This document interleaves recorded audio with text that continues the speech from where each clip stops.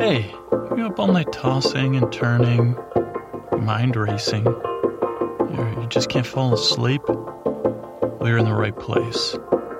Sleep With Me is proud to present Game of Drones, the Game of Thrones podcast that puts you to sleep. We do it with an episode destruction. I said it, destruction again. Wow. We do it with an episode discussion.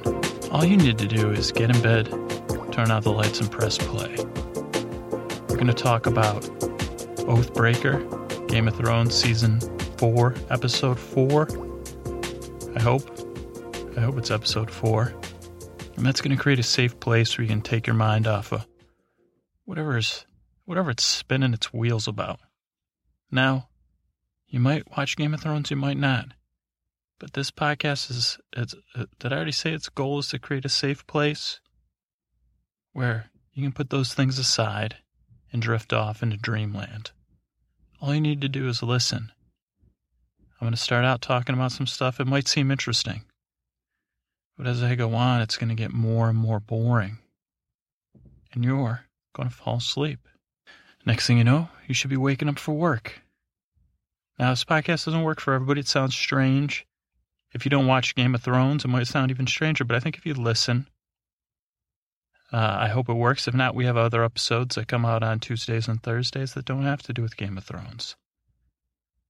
But that's it. This is a podcast to bore you to sleep. Give it a try. If you're having trouble getting to sleep, I hope it works for you. If it doesn't, I'm sorry. You can find us on the web at www.sleepwithmepodcast.com/drones. DRONES, I think. That's how you spell it. Feedback at Sleep With Me Podcast for feedback. On Twitter at Dearest Scooter. I think that covers all the basics. Welcome. This is your first time here. And I hope I help you fall asleep. All right. I just had two pieces of two thank yous to send out for iTunes reviews. Thank you very much to A Flighty Broad from the US of A. She, like some other folks out there, has yet to finish an episode.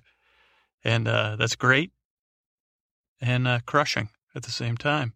But she also has Flighty Broad kind of plays with that duality, I guess, of this podcast. Is that the right word? Duality. Says we're weird, but charming. Helps me get to sleep. Stories are rambling, but the voice is strangely soothing. Yeah, especially when I do the Porky Pig. Offbeat, but increasingly boring. She says she's never given 5 stars to something for being boring. So thank you, Flighty Broad. I'm proud to bore you. Wow.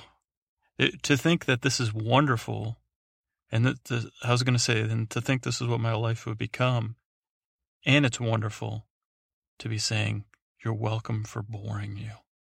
Wow. I never thought I'd be in a position to be boring people and be happy about it. So weird. And then My Little Pony Brony guy from the US of A said we're amazingly effective. We put him to sleep, and he, I'm assuming because he's a brony instead of a bronette, is he likes Spaghetti Bezos. So do I. And yeah, I'm glad. I hope you like Super Doll. And I hope you like Super Doll. Thank you both for taking the time to review and rate us in iTunes. Thank you. Next piece of housekeeping is our buddy Juan Tread over at juantread.com. He's got some new music up there. You can hear his version of Touch of Grey at juantread.com/gray. And if you want to hear my reaction to it, it's on Twitter, what I was doing when I was listening to it. So thanks, Juan, or Mr. Tread, or Juan Tread. Thank you. And the second piece, fourth, whatever, the next piece of housekeeping is when you listen to this, the World Cup will probably be over. And so on Tuesday, July something, after the World Cup, like in the July 10s, I will announce the winner of the International Showdown. What country will win?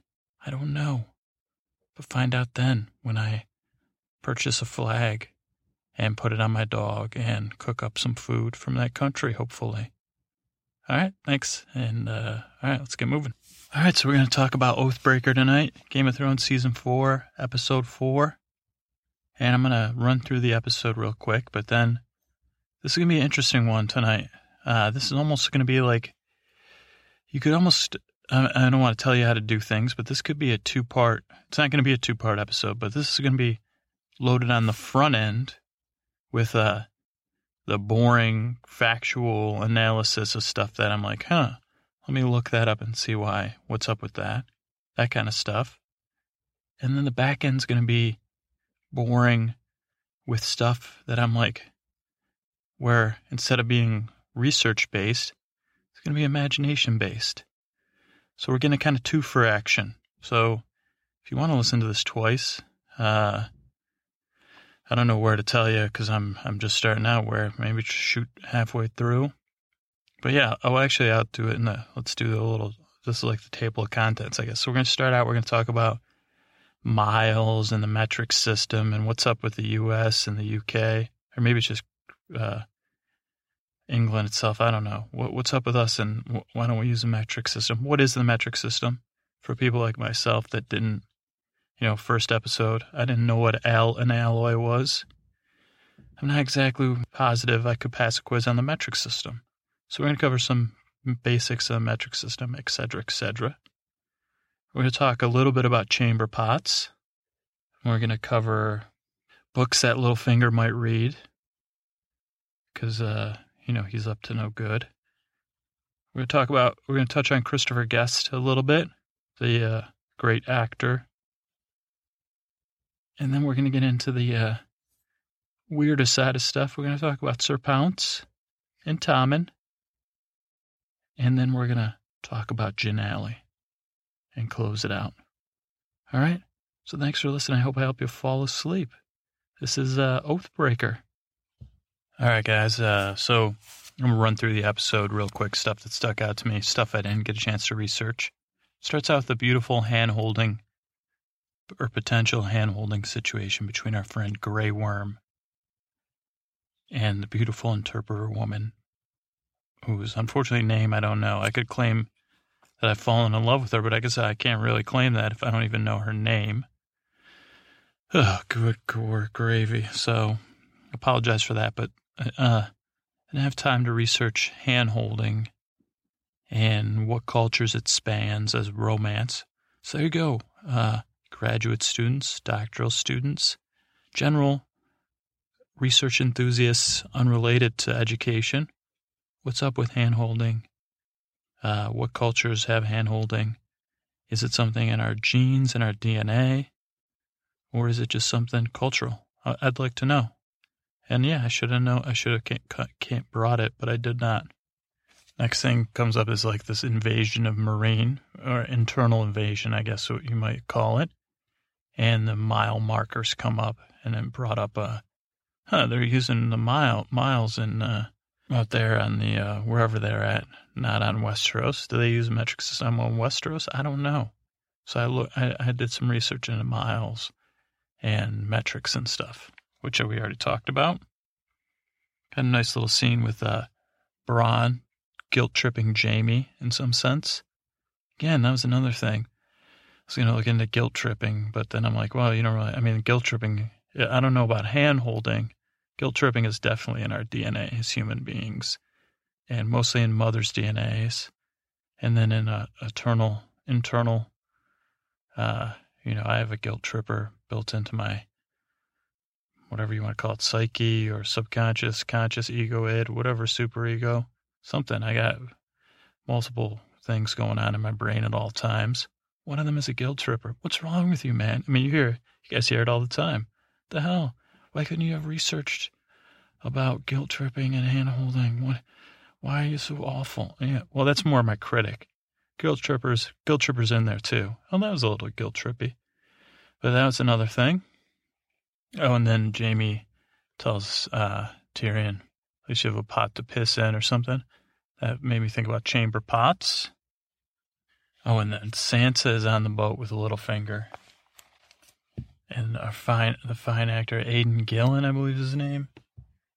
But he was great in The Wire, and then he's good old Peter Baelish in this one, and he's creeping us out as usual, and he's kind of talking to Sansa about his new friends, and he says some stuff that I'm like, huh, what's on his reading list? What is Peter Baelish reading when he's, when we're not seeing him, when he's not in the whorehouse, working on his empire? Yeah, so we'll look into Peter Baelish's reading list. We will... Another thing about Chamber Pot came up with... Sneak into his chamber. I guess that's not... Oh, no, I think Jon Snow gets told to empty it, find a chamber pot and empty it. Yeah, Roose Bolton's buddy Locke shows up at Castle Black. And for some reason, he reminds me of Christopher Guest. Maybe it's just Christopher Guest in Princess Bride. Another great movie. Great film. You younger listeners, I hope you've seen Princess Bride. Right? Princess Bride. The Princess Bride. Does that make sense? Am I saying it wrong? I don't know, but the Locke, I'll have to look up the actor's name. I apologize, sir. That plays Locke, because he's creepy as anything, but made me want to talk a little bit about Christopher Guest, just a little bit. Then we have Tommen in his bedroom, his big, scary bedroom that I think it might be the same bedroom Joffrey once slept in. And then Marjorie sneaks in there. And we get a little dose of Sir Pounce. What could be... I hate using the word cute, but that was pretty cute. Tommen is cute. Marjorie, she's more sexy than cute, I'd say. Or beautiful. But, I don't know if she's sexy. She's pretty. Lovely. I don't know. I'm not in love with Marjorie because she's too pleasant. But Tommen and Sir Pounce are a cute team. And Marjorie, I like her. She doesn't, my heart doesn't burn with desire for her. And then we have Brienne and Jamie trying to, maybe has some valor through Brienne, I'm not sure. And then we get Podrick as a squire, and Brienne and Podrick, and that's wonderful, wonderful stuff. And we get the episode named after the sword. Only the best swords have names. Oathkeeper. It almost sounds like I guess Oathbreaker would be a good Led Zeppelin song. And they have Heartbreaker, Oathkeeper, Oathkeeper, or Oathbreaker. Oathbreaker would be a more tragic song. Oathkeeper, more heroic.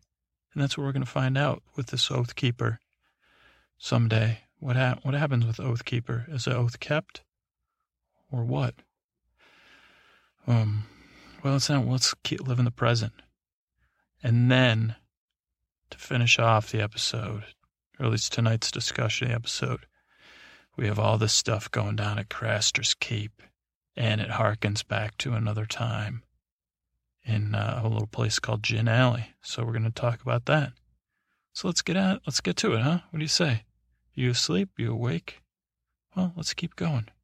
So we, one of the things that stuck out of the episode was unfortunate people that were put up on the mile markers, and that was terrible. But it also stuck out to me. Of course, my attention isn't based in empathy or sympathy. It's based in, they're using miles, 163 miles to Marine. They're using miles. That's interesting. So I did some research. Now, first of all, Romans used miles, but a lot of other, but they had the Roman mile. And this is what I'm guessing they have, because it's a Roman mile was 1,000 paces. And so they could, coordinate stuff. So that would make sense in that situation, that it's a kind of Roman mile with this army. And I guess a Roman mile is like 5,000 feet, 1,000 paces. But then they had to work on that, because it's like, if you're a better shaped army, you're going to 1,000 paces. Are going to be so interesting that they use a mile. Now, we're going to get into some research I did. But let me just put it out there to our dear Khaleesi. Khaleesi, if you're listening, I know I'm not supposed to address you that way. I know I'm supposed to use the whole Mother of Dragons and Queen of the Andals and the First Men or whatever. I don't know your official title.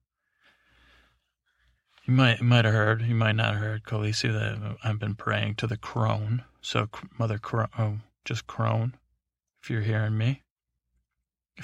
When you're done breaking all these chains, Khaleesi, how about you break up this mile usage and break in the metric system? Because I got some good research here. If we were going to sit down to a meeting. Now, I know, Khaleesi, you're going through a lot. You got a lot on your plate, but let me pitch you on some of the actual stuff I have here that I've worked on. Okay, let me just dig into it. Okay, so let me talk to you about this metric system, Khaleesi, because you, or in general, because I was like, man, what is a metric system and why is it better? According to metric4us.com, that's metric, the number 4us.com.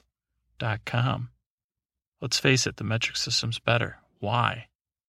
They got 3 points over here. One unit of measurement for each physical quantity, which they go in depth because I wouldn't have understood that. Scalability by prefixes. We'll get into it. And then usage of the decimal system.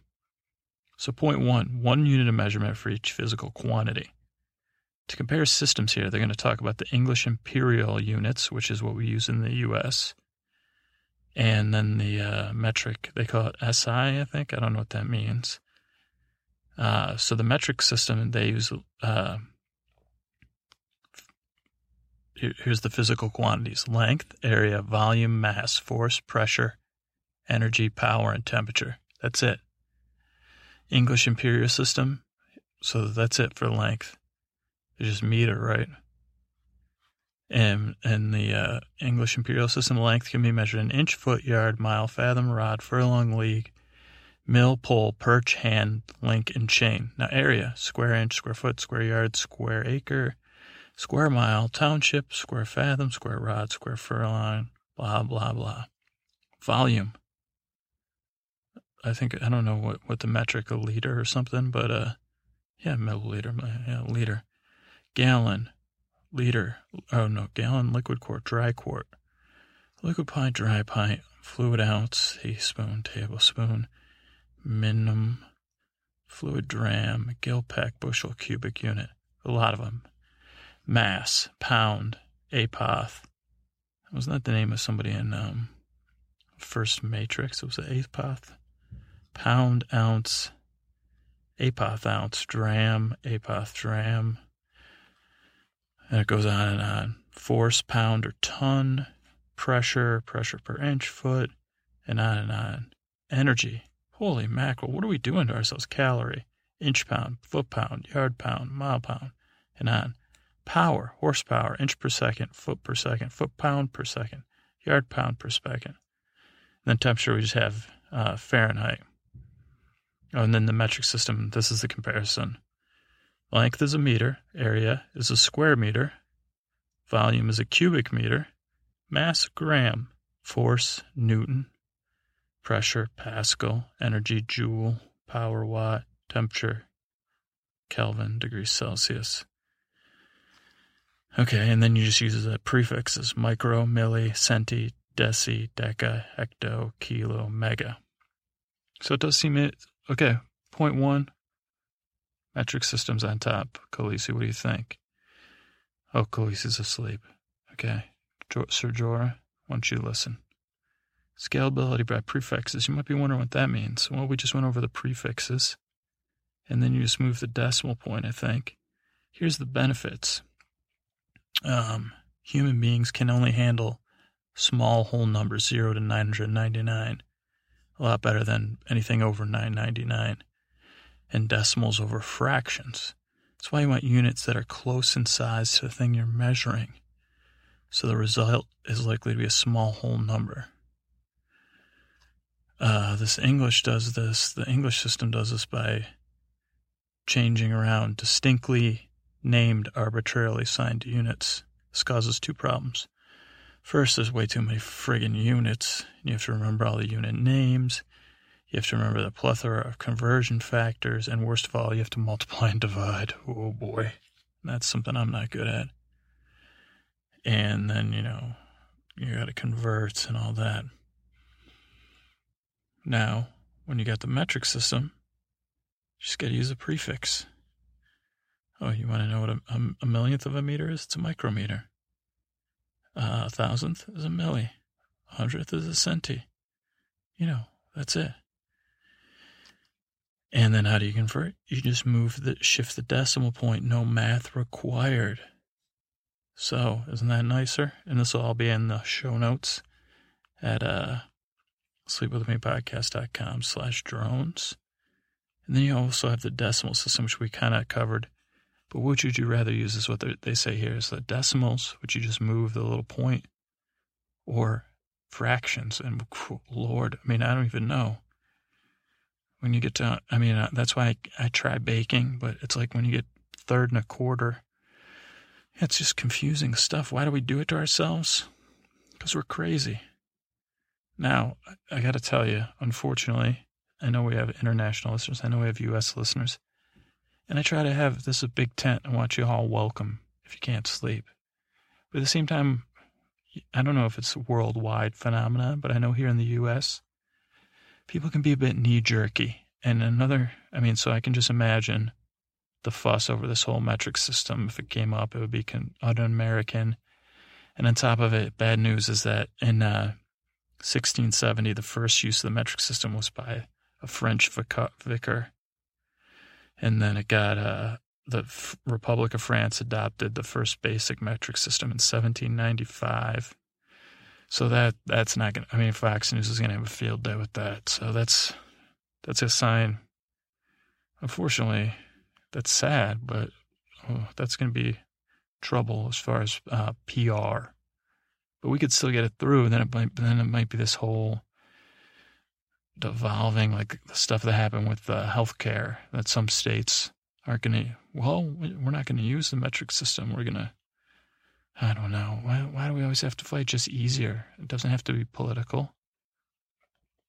I'm not un-American because I'm not good at math. I'm American because I'm not good at math. It makes me more American.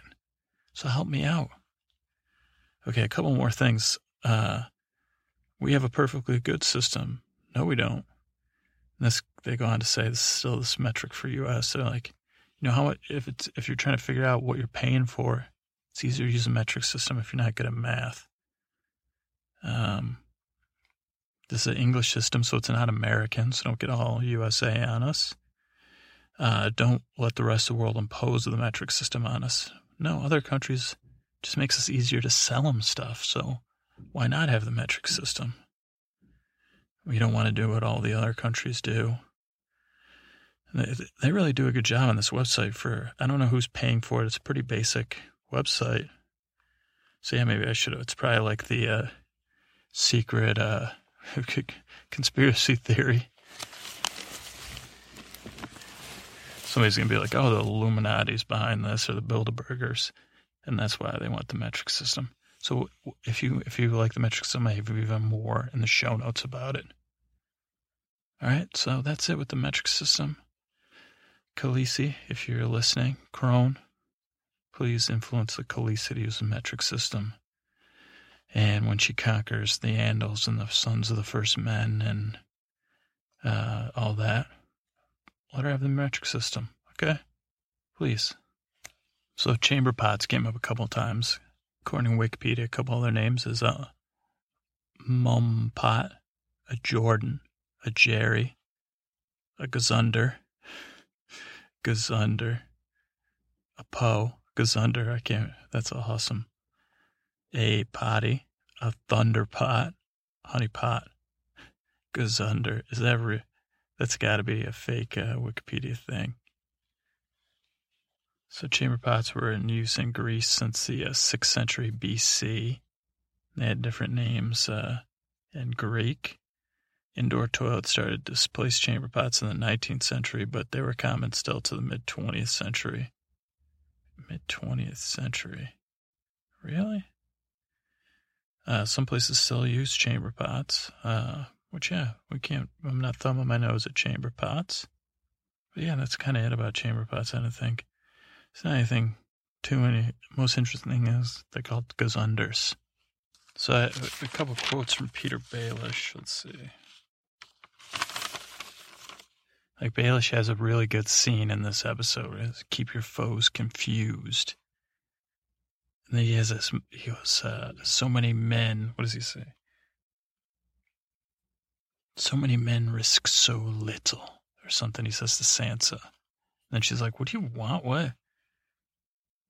He says, "Should I ask him what he wants?" He says, "Everything," and that was chilling to me. And then he says something like, "I don't want friends like me." Made me think, like, what's this guy reading in his spare time? And I know there's like Machiavelli has the book The Prince. You got Sun Tzu's Art of War. You have the five. Oh, I gotta look it up. You have like the Book of the Five Rings by Miyamoto Musashi, I think. I actually have that in comic book form. Still don't understand it. That's another strategy book. And then we have Robert Greene, who's the modern day author of these type of books. And he wrote 48 Laws of Power and the 33 Strategies of War, which kind of was big, popular. I know it was banned in some prisons and jails. I know that firsthand, so that's not circumstantial evidence. I know it had a big pop cultural following and a hip hop kind of following. And then it also had like some of those books had criticism. I've paged through them. Yeah, I don't know. I've looked at The Art of War. I've looked at some of the stuff. I'm just not. I don't have that. I don't know. I'm not into. I'm not Peter Baelish, but Peter Baelish must either be a like what is that? Strategist.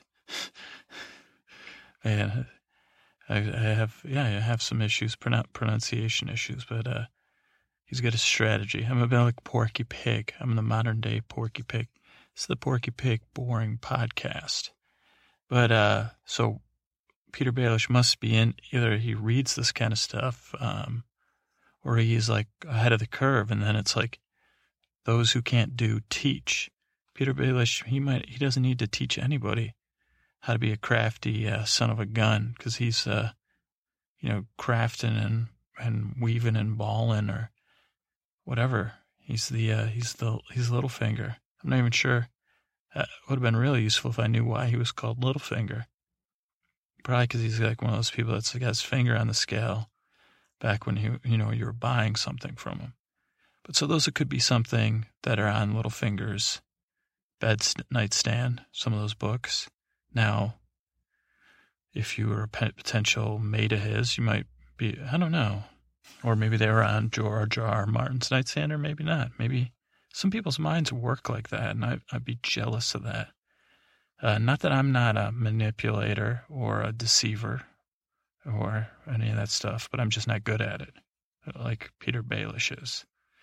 So, yeah, I guess that would be, if you want to be a modern-day Peter Baelish, my advice would be don't do it near me, please, okay? Don't get me involved in it, because I can be a mark, can be a bit naive. Probably shouldn't be putting this out there on the podcast, but if you've listened before, you know that already. Please don't manipulate me in your strategies of power or war or princely. I don't want to be involved in defenestration. I know I talked about regicide last week and to run. That's all I want to be involved in. And I guess I don't want to be, if someone's going to go, deal with the Duke and Duchess of Lilliput, don't put it on me that I said to run. So yeah, just keep me out of the strategies of war. People like Peter Baelish, I mean, is that when they say alpha male versus beta male, is he a beta male? I don't know a lot about that. But I would get nervous around him. He seems like someone that would probably have a poison dagger. Otherwise, I think I could take him. But you don't know. I mean, I don't know. I mean, I've never seen him with his shirt off, so he could be a tough customer. I'm not that tough. But, like, I get tough when I get around people that I know are super crafty, because you gotta, I don't know. We shouldn't be going down this road, should we? Peter Baelish, Mr. Aiden, beautiful job acting as Peter Baelish. That's all I have to say, sir. Okay, I just want to talk real quick about Locke, this character that's buddy-buddy with Roose Bolton. Creepy dude. He's played by Noah Taylor, who are buddies in New Zealand. I think he was born in New Zealand and they moved to Australia. So maybe not, New Zealand. He probably is like a fine supporting person like all of you fans. And like Australia, he moved to Australia and then he did good for himself. So he's got a little bit of both of those wonderful places that I've yet to visit. I did spend the 4th of July with someone from New Zealand. I think they're from Christchurch. Is that how you say it? Christchurch or something? I don't know. He said it fast. Not Christchurch, as I would say it. Christchurch or something. So shout out to New Zealand. Shout out to Noah Taylor. Shout out to his character, Locke. Fine job. But it reminded me of Christopher Guest as the six-fingered man in The Princess Bride. And another fine movie that you should check out if you haven't seen it. And I already said that. But Christopher Guest, young people, old people, people that don't know who Christopher Guest is, this is my pitch to take some time and rent a Christopher Guest movie. Whether it's one he made, like Waiting for Guffin, Best in Show, Mighty Wind. It looks like he's involved in an HBO series I have to check out called Family Tree, which I don't know anything about. I think I heard the guy whose name, of course I'm going to mess this up, the guy who was on the It Crowd, I think. He was in Bridesmaids, and I think he's Irish. And I think I heard him on Fresh Air, just the tail end. This is exactly why this podcast is boring, because I'm talking, but no actual facts or useful information's coming out of my mouth. I'm just saying an Irish guy, who some of you might know who he is, but I'm still not saying his name, which is insulting to him, and I'm sorry, sir, because you deserve some respect. And I would give it to you, but I'm just whatever. This is more about, and now I'm supposed to be talking about Christopher Guest, and now I'm losing it. But check out Spinal Tap. If you haven't seen Spinal Tap, go ahead and watch it.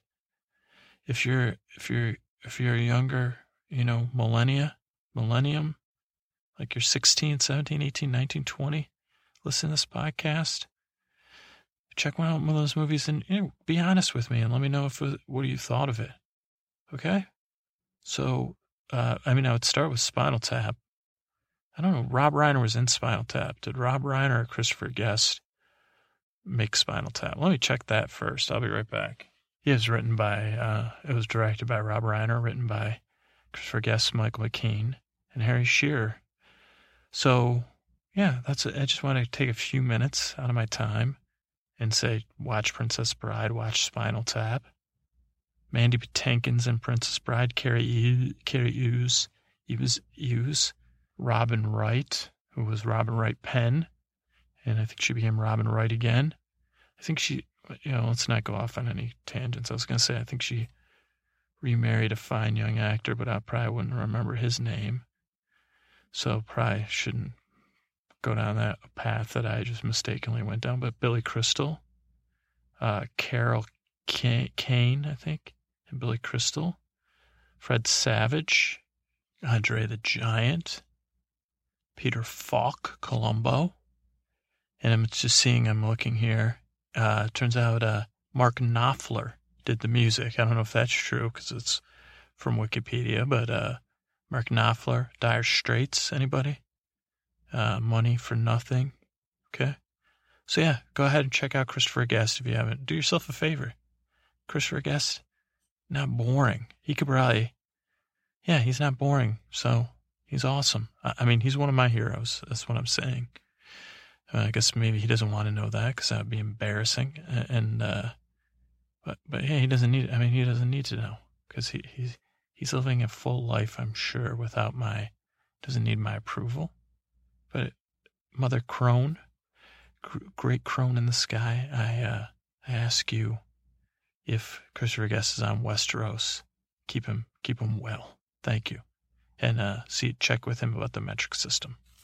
Wow, so folks, this episode was really special to me for two reasons. We talked about some stuff already, but there was like two things that I couldn't stop thinking about this episode. And one was this Marjorie sneaking into Tommen's room. And all of a sudden you get Sir Pounce jumping up on the bed. And I just thought, again, just another small thing like that of why I love Game of Thrones. It was funny that his name's Sir Pounce, or her name. I guess it's his name, because it wouldn't be Sir Pounce if it was... it wouldn't be Sir Pounce. And then Marjorie, she's like... if she would be better at pouncing, she would be been queen a few times, I think, because she pounces into that bed, but she's not doing the actual, well, whatever. I don't need to be cracking wise about Marjorie and pouncing. But, I had to climb in the old Game of Thrones fantasy time machine and see what was, and look, follow Tommen around, because let's see, like, what was Tom in it? And then Tom was talking about how Joff used to say he was going to feed Sir Pounce to Tommen and his, like, stew so he wouldn't know it. What a mean brother. But, so I got this, I'm going to get in the time machine and I got some info. I was following Tommen around. And, okay, so hold on. Okay, we're climbing in. Roose Bolton, I rue you. Roose Bolton, rue you. Roose Bolton, yes, I rue you. Roose Bolton. Okay, so there we are. We're on the battlements. Okay, and just pay attention. This is Tommen here, and we're about to have another episode of Sir Pounce. He's out, and this is the story of Sir Pounce. Sir Pounce in the quest for the Eye of Marine. You can see Sir Pounce, he's climbing, and it looks like an ordinary garden, but he's really exploring. He's looking for the Eye of the Marine. You can see he's climbing deep to the temple. Sir Pounce has been through many battles, many dangerous things. He's the bravest of cats, Sir Pounce. And nothing will stop him in his quest for adventure. And now that he has heard of the Eye of Marine, deep under the city of Marine in the catacombs upon which the new city was built, where pyramids, instead of growing up in the sky, grow under the earth deeper and deeper, Sir Pounce has entered. Alone, brave Sir Pounce. And he knows if he returns to the kingdom with the Eye of Marine, all will be exposed, for the Eye of the Marine shows all. It's a magical staff topped with an eye-like gem that shows everyone's true colors, like a man who would be king that was terrible, that would feed his brother a cat, some horribly mean person like that, or a mother who makes her son feel strange and gives him goosebumps for no particular reason. Why? The Eye of Marine will show all that to Sir Pounce. Then he will decide the fate of those who would hurt who would hurt Sir Pounce. Sir Pounce is brave and strong, full of confidence, cool. He's deep in the temple now. It's on the lower levels. Sir Pounce is dodging booby traps and snakes and creepy crawlers, but Sir Pounce is not afraid. He pounces on them, dashes away any danger. Sir Pounce has many beautiful cats waiting for him to return to them, drink milk with him in peace without being chased around by having stuff shot at him by Joffrey or other mean people, or his mother saying, "What kind of boy has a cat, talks to a cat? Why can't have a cat as a best friend? What's wrong with you? Why can't you be more like your sister?" Sir Pounce does that. Sir Pounce is deep below Marine, where none of that exists. Yes, and Sir Pounce is close to finding the Eye of Marine, and no one can hide from the Eye of Marine. No one. They'll all see that Tommen just needs to be left alone with Sir Pounce. Why can't Tommen go on a trip away from here with all the and no one asked Tommen if he was afraid of that green fire stuff and if that bothered his sleep. And now we can't sleep anymore because they were using that fire on the ships, the green stuff. No one asked Tommen about that. No one asked Tommen if he wanted to sleep in the same floor as Joffrey. No one cared, but Sir Pounce cares. And the Eye of Marine will show. Yeah. Oh, and Sir Pounce has found the Eye of Marine. It looks just like a little mouse. Oh, and Sir Pounce is playing with it. Look at him. Oh, Sir Pounce. Oh, it's Sir Pounce has the Eye of Marine. He's bringing it back. He's bringing it back to his lord. Lord Tommen the Brave. Lord Tommen the Wise. Lord Tommen, who's tired, and his grandfather was telling him stuff that was confusing him and that he didn't want to hear, and he tried to cover his eyes, and he said, I am in the hand of the king, and you will listen to me. If you will be king, take your hands off your ears, if you will hear about how to further the family line, and we will take this young woman, and I will teach you. And Tommen did not want to hear about that one bit. Tommen was scared, but Sir Pounce is here. He's back. He's presenting as a lord with what looks like a mouse that is no longer living, but is really hidden inside. It was a spell by an awful person that made it look like a mouse, but it's really the Eye of Marine, and there's nowhere to hide. Tommen doesn't need to hide anymore because he has the Eye of Marine. And you might say, why are you carrying around a rat? And I'd say it's a mouse, and you don't know anything. But I wouldn't say, I would only think that because Tommen, why can't I just, what is wrong with looking at clouds all day long with your cat Pounce? Huh? No, okay, and don't explain to me that Sir Pounce can't be Sir Pounce. And that the cats can't be in castles, because that is just not correct. And Sir Pounce knows, and that's why he's back and deep in the Temple of Marine again, below the surface of Marine, where he's going to find even more eyes of knowing that what happens to people that threaten Sir Pounce is not good. The eye of Sir Pounce's paws of vengeance will slash you up.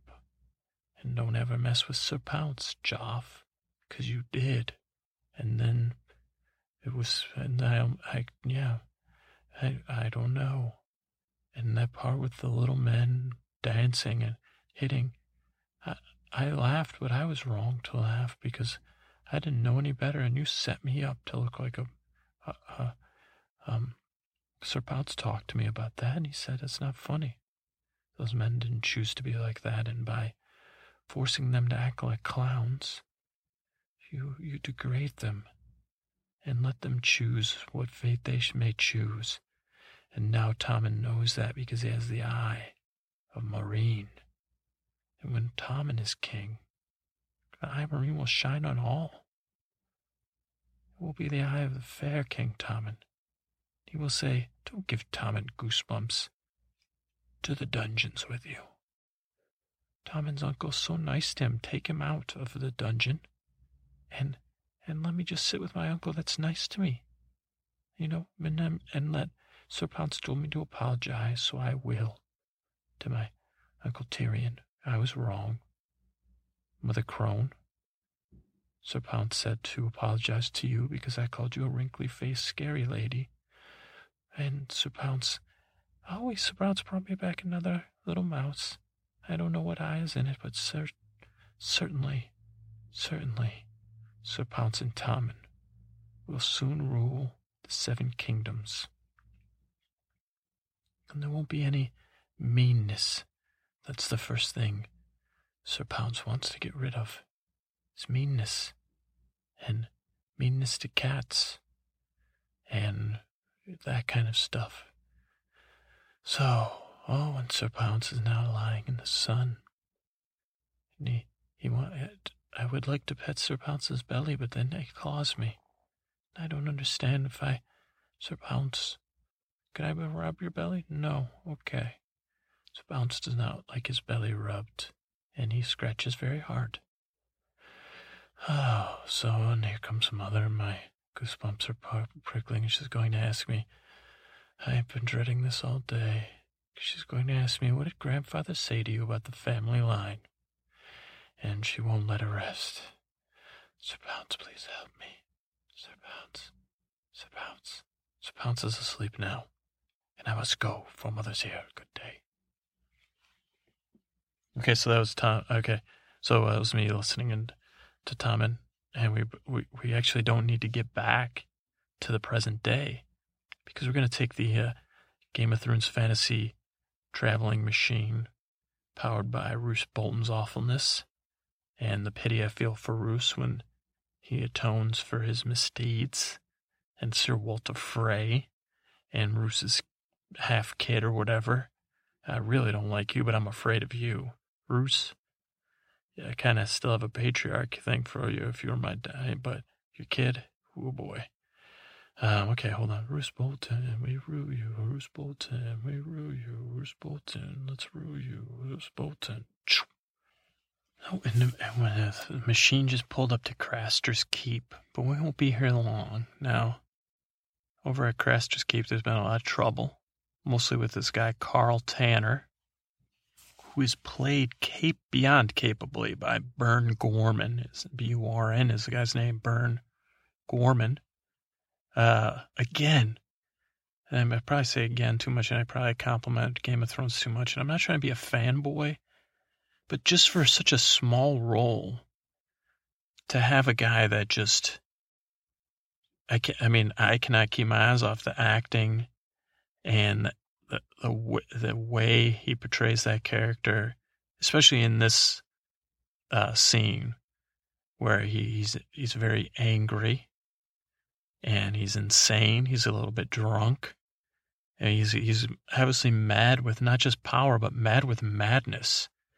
But would you believe that we're not done? We're sitting here at Craster's Keep, we're watching this Carl Tanner character go crazy and say, he's yelling at the other guy, hey, what, you want to fight? And, I was assassinating down in Janelle. I was a fucking legend. He just says all this crazy stuff. Any night they paid me, how much they paid me? 7 silvers.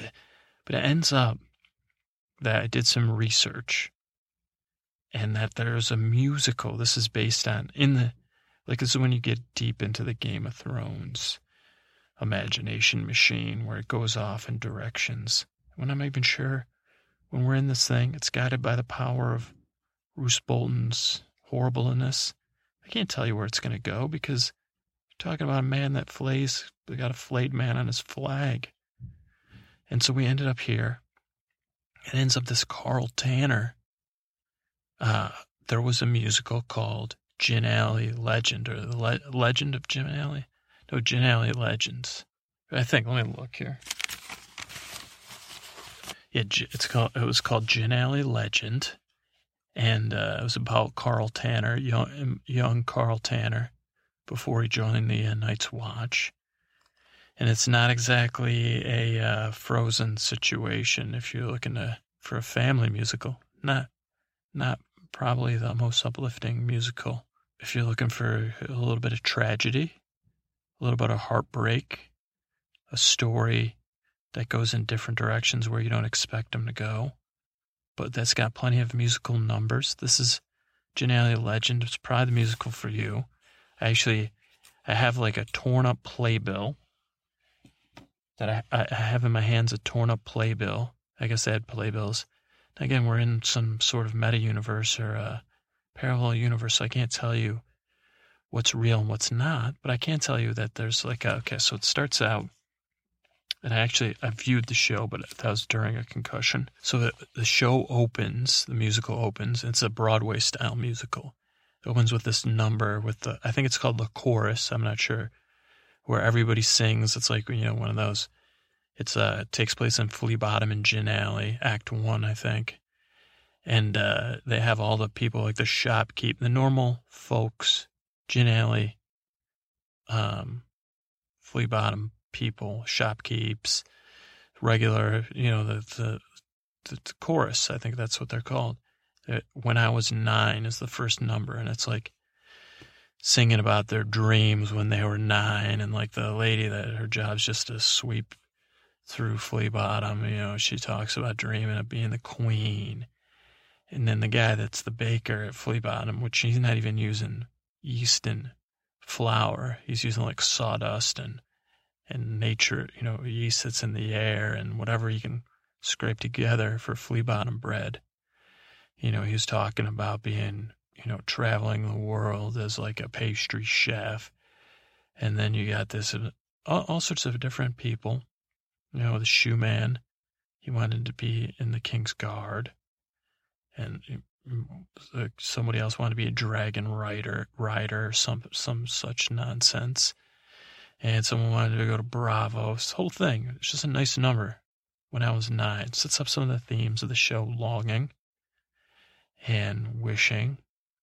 And then that transitions into a number with a 9-year-old boy. So they have and it's Carl Tanner, spoiler alert, singing a song called I Lost It All. First, heart-wrenching number. And he's saying, one of those ones like where he starts out soft singing.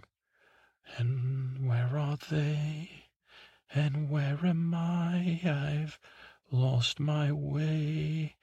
Another time when Carl Tanner knows where Carl Tanner goes. And Carl Tanner is... It's kind of like that. I lost it all just today. Happens to be my 9th birthday. And all is gone, and all is good. No more. It's kind of like that type of number. And it builds. But he's kind of talking in a roundabout way. So you're like, what did he lose? Is this like a Batman situation? Did he have a family and they were taken from him? He's kind of limping. He's dirty. There's some blood on his coat. And he gets to the high point. I've lost it. And he collapses in the street. And then all the chorus from the numbers, they rush to him. Because he's just a little boy. He's not from Flea Bottom. Important plot point that won't come back, might not come back in this podcast, but yeah, he collapses. They nurse him back to health, and he's kind of feverish. I don't have all the numbers in here, but there's another number called Gin Alley Jitters, because he ends up, I think he's adopted by the guy that runs like the Gin Alley, what do you call it? Like an underground distillery, I forget. Not a speakeasy, but a still, I guess it's a still.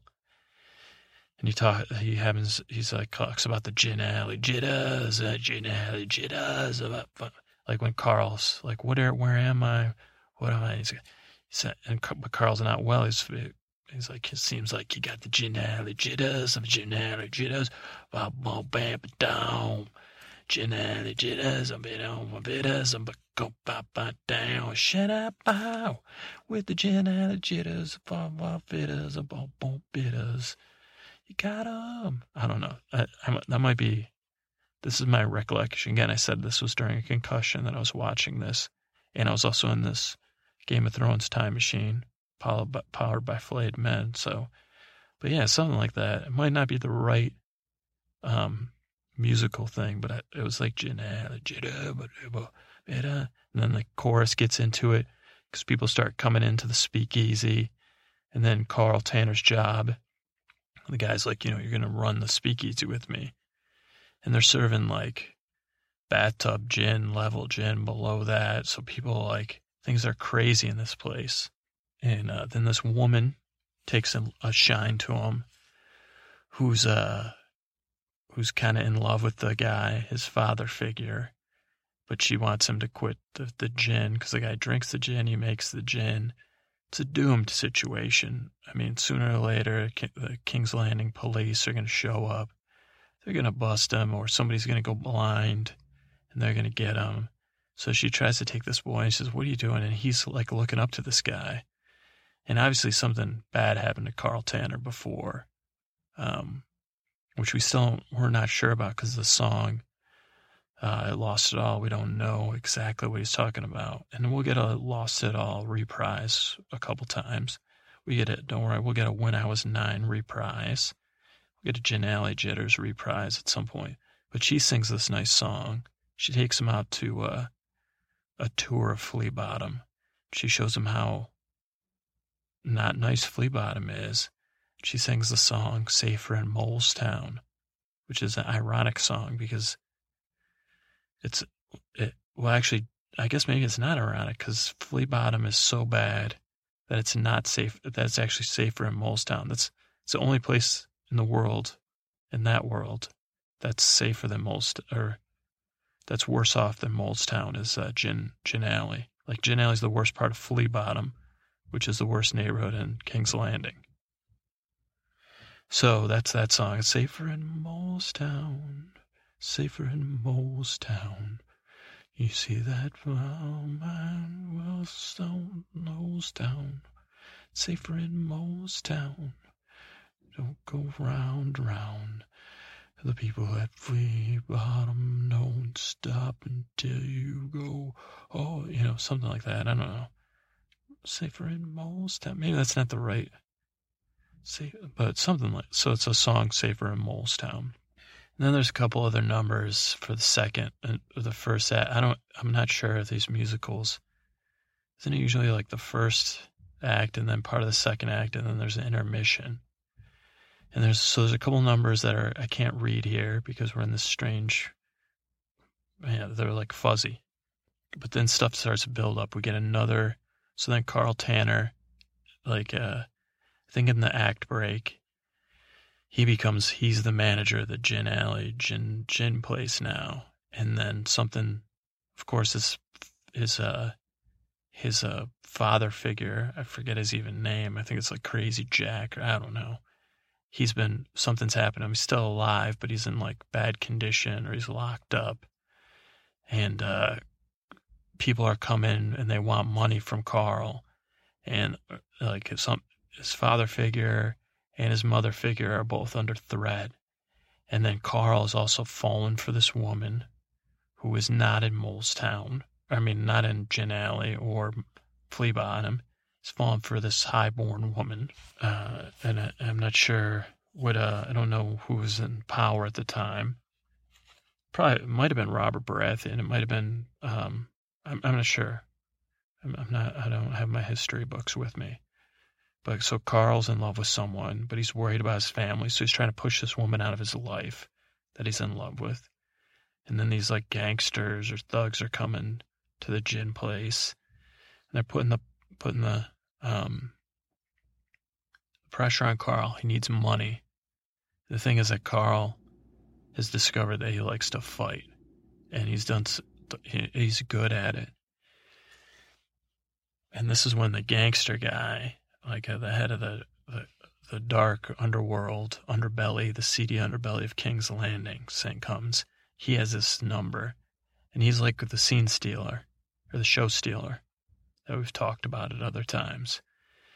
And he has a song, 7 silvers will get ya. CHA, 7 silvers will get ya. And that's how much he offers Carl to become his assassin. And that's like, Carl owes like 70, 80, 90 silvers to get everybody out of trouble that he cares about, presumably. And then he's like, if I could get that, I could get some scratch together, I can get this broad I'm in love with. She's highborn. Maybe this isn't a star-cluster. Maybe there's some hope here. So yeah, that would be like the second act, towards the middle of the second act, I guess. And this gangster guy, he's great. I don't know, 7 silvers will get you. 7 silvers will get you what you want. Let me tell you, Carl Tanner, I put it in a panna, and the heart won't ever stop, 'cause 7 silvers will get you. They'll get you what you need. Again, I'm not a musical. This is just my, like a fever dream situation, so you don't need to comment on my singing. I'm out of my comfort zone by far. But yeah, it's like, 7 silvers will get you, Carltana. 7 silvers will get you what you need. 7 silvers will get you what you want. 7 silvers will get you what you want. But if you don't get 7 silvers, someone's gonna bleed. So Carltana, let me show you. And it becomes like this, like, even though it's like a threatening situation, the whole chorus, I guess that's probably the end of before the intermission, because there's all dancing, and it's like a happy number, even though it's not. And then I think they reprise, I don't know, and then Carl's sad. Everybody else is on a swing up, but Carl's on a swing down at the middle of Act 2, or whatever, the intermission. And then we have Carl. I think the highborn woman was like, she had someone assassinated by one of these assassins. So she was like against assassinations, which a lot of people are. And so then she was telling Carl that, their love, if she caught wind of him becoming an assassin, or one of these, these happen a lot in musicals, these type of confusing relationships where there's this one big rule, and if you break it, then true love will be denied. Then they have this song because Carl's already agreed to take spoiler alert, take the 7 silver, the first job, and it's a night that he's supposed to take out. And it's like this dual number where they're both singing together and then separately, any night, any time. But Carl's singing K-N-I-G-H-T, and the woman is N-I-G-H-T, any night, any time. Any night, any time. One of those songs. And then they're singing it to each other. But he's like singing it because he's so forlorn, because he's going to do something that he knows risks his love for her. Risks, like, he was just on the line, like, could I be good or bad? And now he knows he has to go bad. But it's for her and for these fake parental figures he's developed. And, she's thinking that he's giving it up. That's what the song's about. Like, any night, any time for you. And that's how it's like, for you. Any night, any time for you. Or something like that. It's beautiful, beautiful, touching. And I'm not sure if it was clear, like the layeredness of that, or if it just seemed like a love number at that time, anytime. Then there's a couple more numbers. And then again, hearkening back to the situation at Craster's Keep, there's another, like, dual layered number. Like, maybe you're the man, maybe I'm the man, is the song. And I think this is after Carl's done some assassinations. And he gets this one job. And he's torn. He's like, this is the last job. Something went wrong. The girl found out. She's done away with him, and he gets this secret job, and they're not even going to tell him who it is till the last minute. And like, he's singing to her in a tower, and he's singing to himself, and she's singing to him, maybe you're the man. He's like singing to that, and then he's singing to this guy he corners, and that he has to assassinate. And then it ends up that, I can't tell you, but it ends up, it goes, I mean, if you want to hear more about it, like, there's stuff at the beginning I don't want to tell you that happened.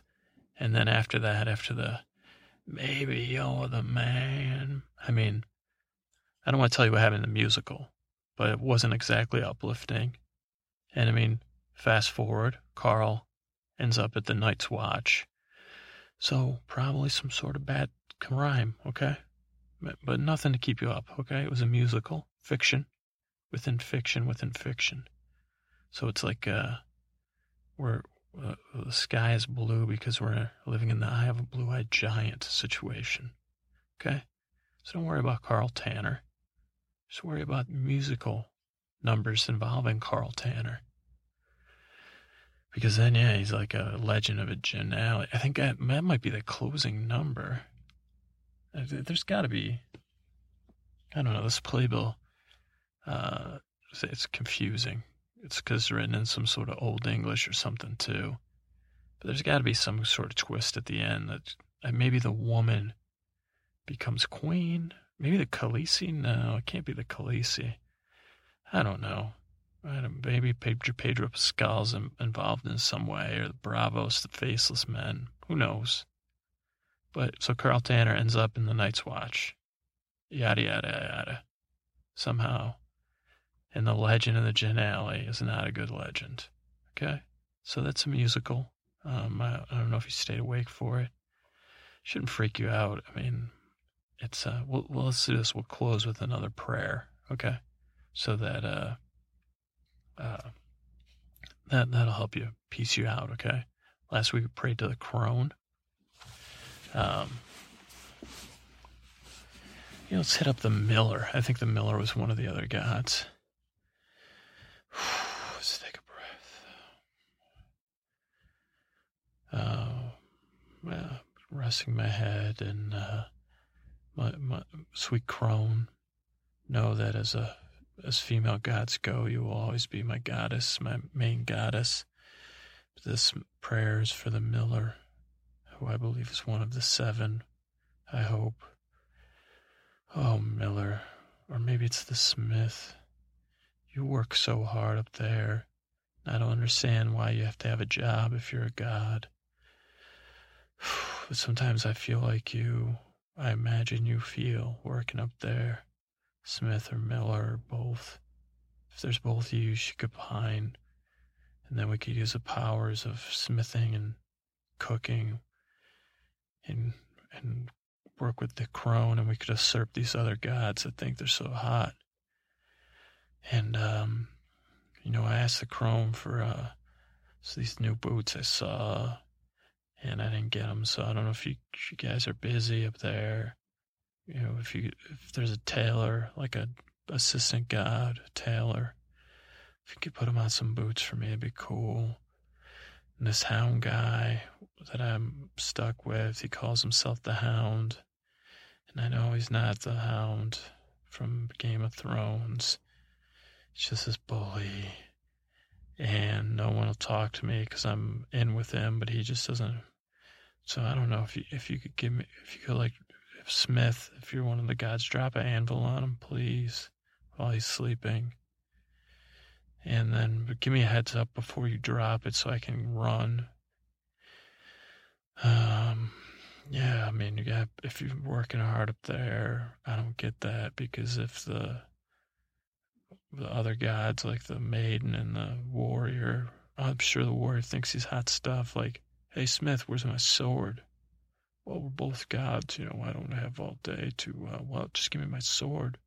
Well, I'm not the squire, I'm the smith and the miller. Yeah, Miller, I want some, bread to take with me, the kind of bread that they had in that, that lasts a long time. Let's go.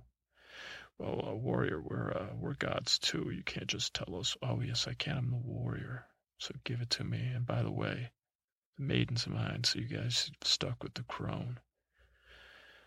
That kind of stuff. I know, I understand that and that's why I've been working with the crone. I don't know if she's told you guys about me, but we're working on some stuff. And I'm sure that the other gods are probably listening to these prayers, and they can go ahead and smite me. Can't get worse. And you guys don't have to say yes to any of this. The crone did not say yes, but she did tilt her head, I believe. And I'm not sure which constellations are yours, guys', but I've been praying to some of the stars so I'm looking up now. And there's some stars up there, so I'm guessing some of them have to do with you. And so you don't have to say yes to my plan, because I know the warrior's all nosing in, and the maiden would rat you out. And whatever the other gods are, your mother, sister, something, whatever. Yeah, I'm here to help you guys out on Earth. And if you could maybe, I'd like to have an offspring that's half god, but I don't think the crone can have a kid. And obviously I can't have a kid because I'm a, dude. And I don't, so, but if you guys could give me some like magical stuff, and then maybe I could get back at the warrior by mating with the maiden, because I bet you she's beautiful. And that would be cool, right? Like, and then you guys would be, my son, he'd be like half god, and I'd have you all the weapons you guys gave me. You could put me on some quests, put my son on some quests maybe instead, because that sounds dangerous. But Miller, Smith, I'm tired of this warrior and the other gods that think they're hot stuff, right? They're like the Lannisters of the gods. Oh, we're so great, Who put them in charge, right? I mean, we're all equal. You're all equals, but not for long. If you get me, you, crone, I'm not even, it's not like I'm like a greedy guy with these boots, like the maiden, or if not the maiden, maybe, there's this girl that works at this inn that I was at one time, but I forgot what town it's in. So if you remember what town it's in, and then give me that. An inn would be cool, or just some respect. Like I go into an inn, and they're like, we don't, you smell like the stables. They tell me, and then everybody has a good laugh, and then the hound tells me to wait in the stables. He goes in, and if we had any money, he spends it. He's not even the real hound. Everyone knows it, but they're like, I think he's like making fun of the hound. So maybe if you could have the hound come after you drop the anvil on the fake hound, I'll run. Then have the real hound show up. Or even the mountain. Just don't let me know ahead of time so I'm not near there. Because the mountain's crazy. And like I said, those boots are a priority because the rainy season's coming. And some magical weapons, maybe a magical like jacket or armor that's not heavy. I don't like heavy armor, but something warm, but that has like wicking properties so that I don't get too hot would be great. Smith, Miller, what about some bread that I can always eat all the time with some meat and cheese built into it that never runs out? That'd be useful. And I could keep half, I could sell the other half. And I don't make sure the hound can't smell it, the fake hound that I have to deal with. And then some sort of light knife, like sword type thing, Smith, that like has magical property to make me strong and like a good at fighting. But I don't like fighting that much either.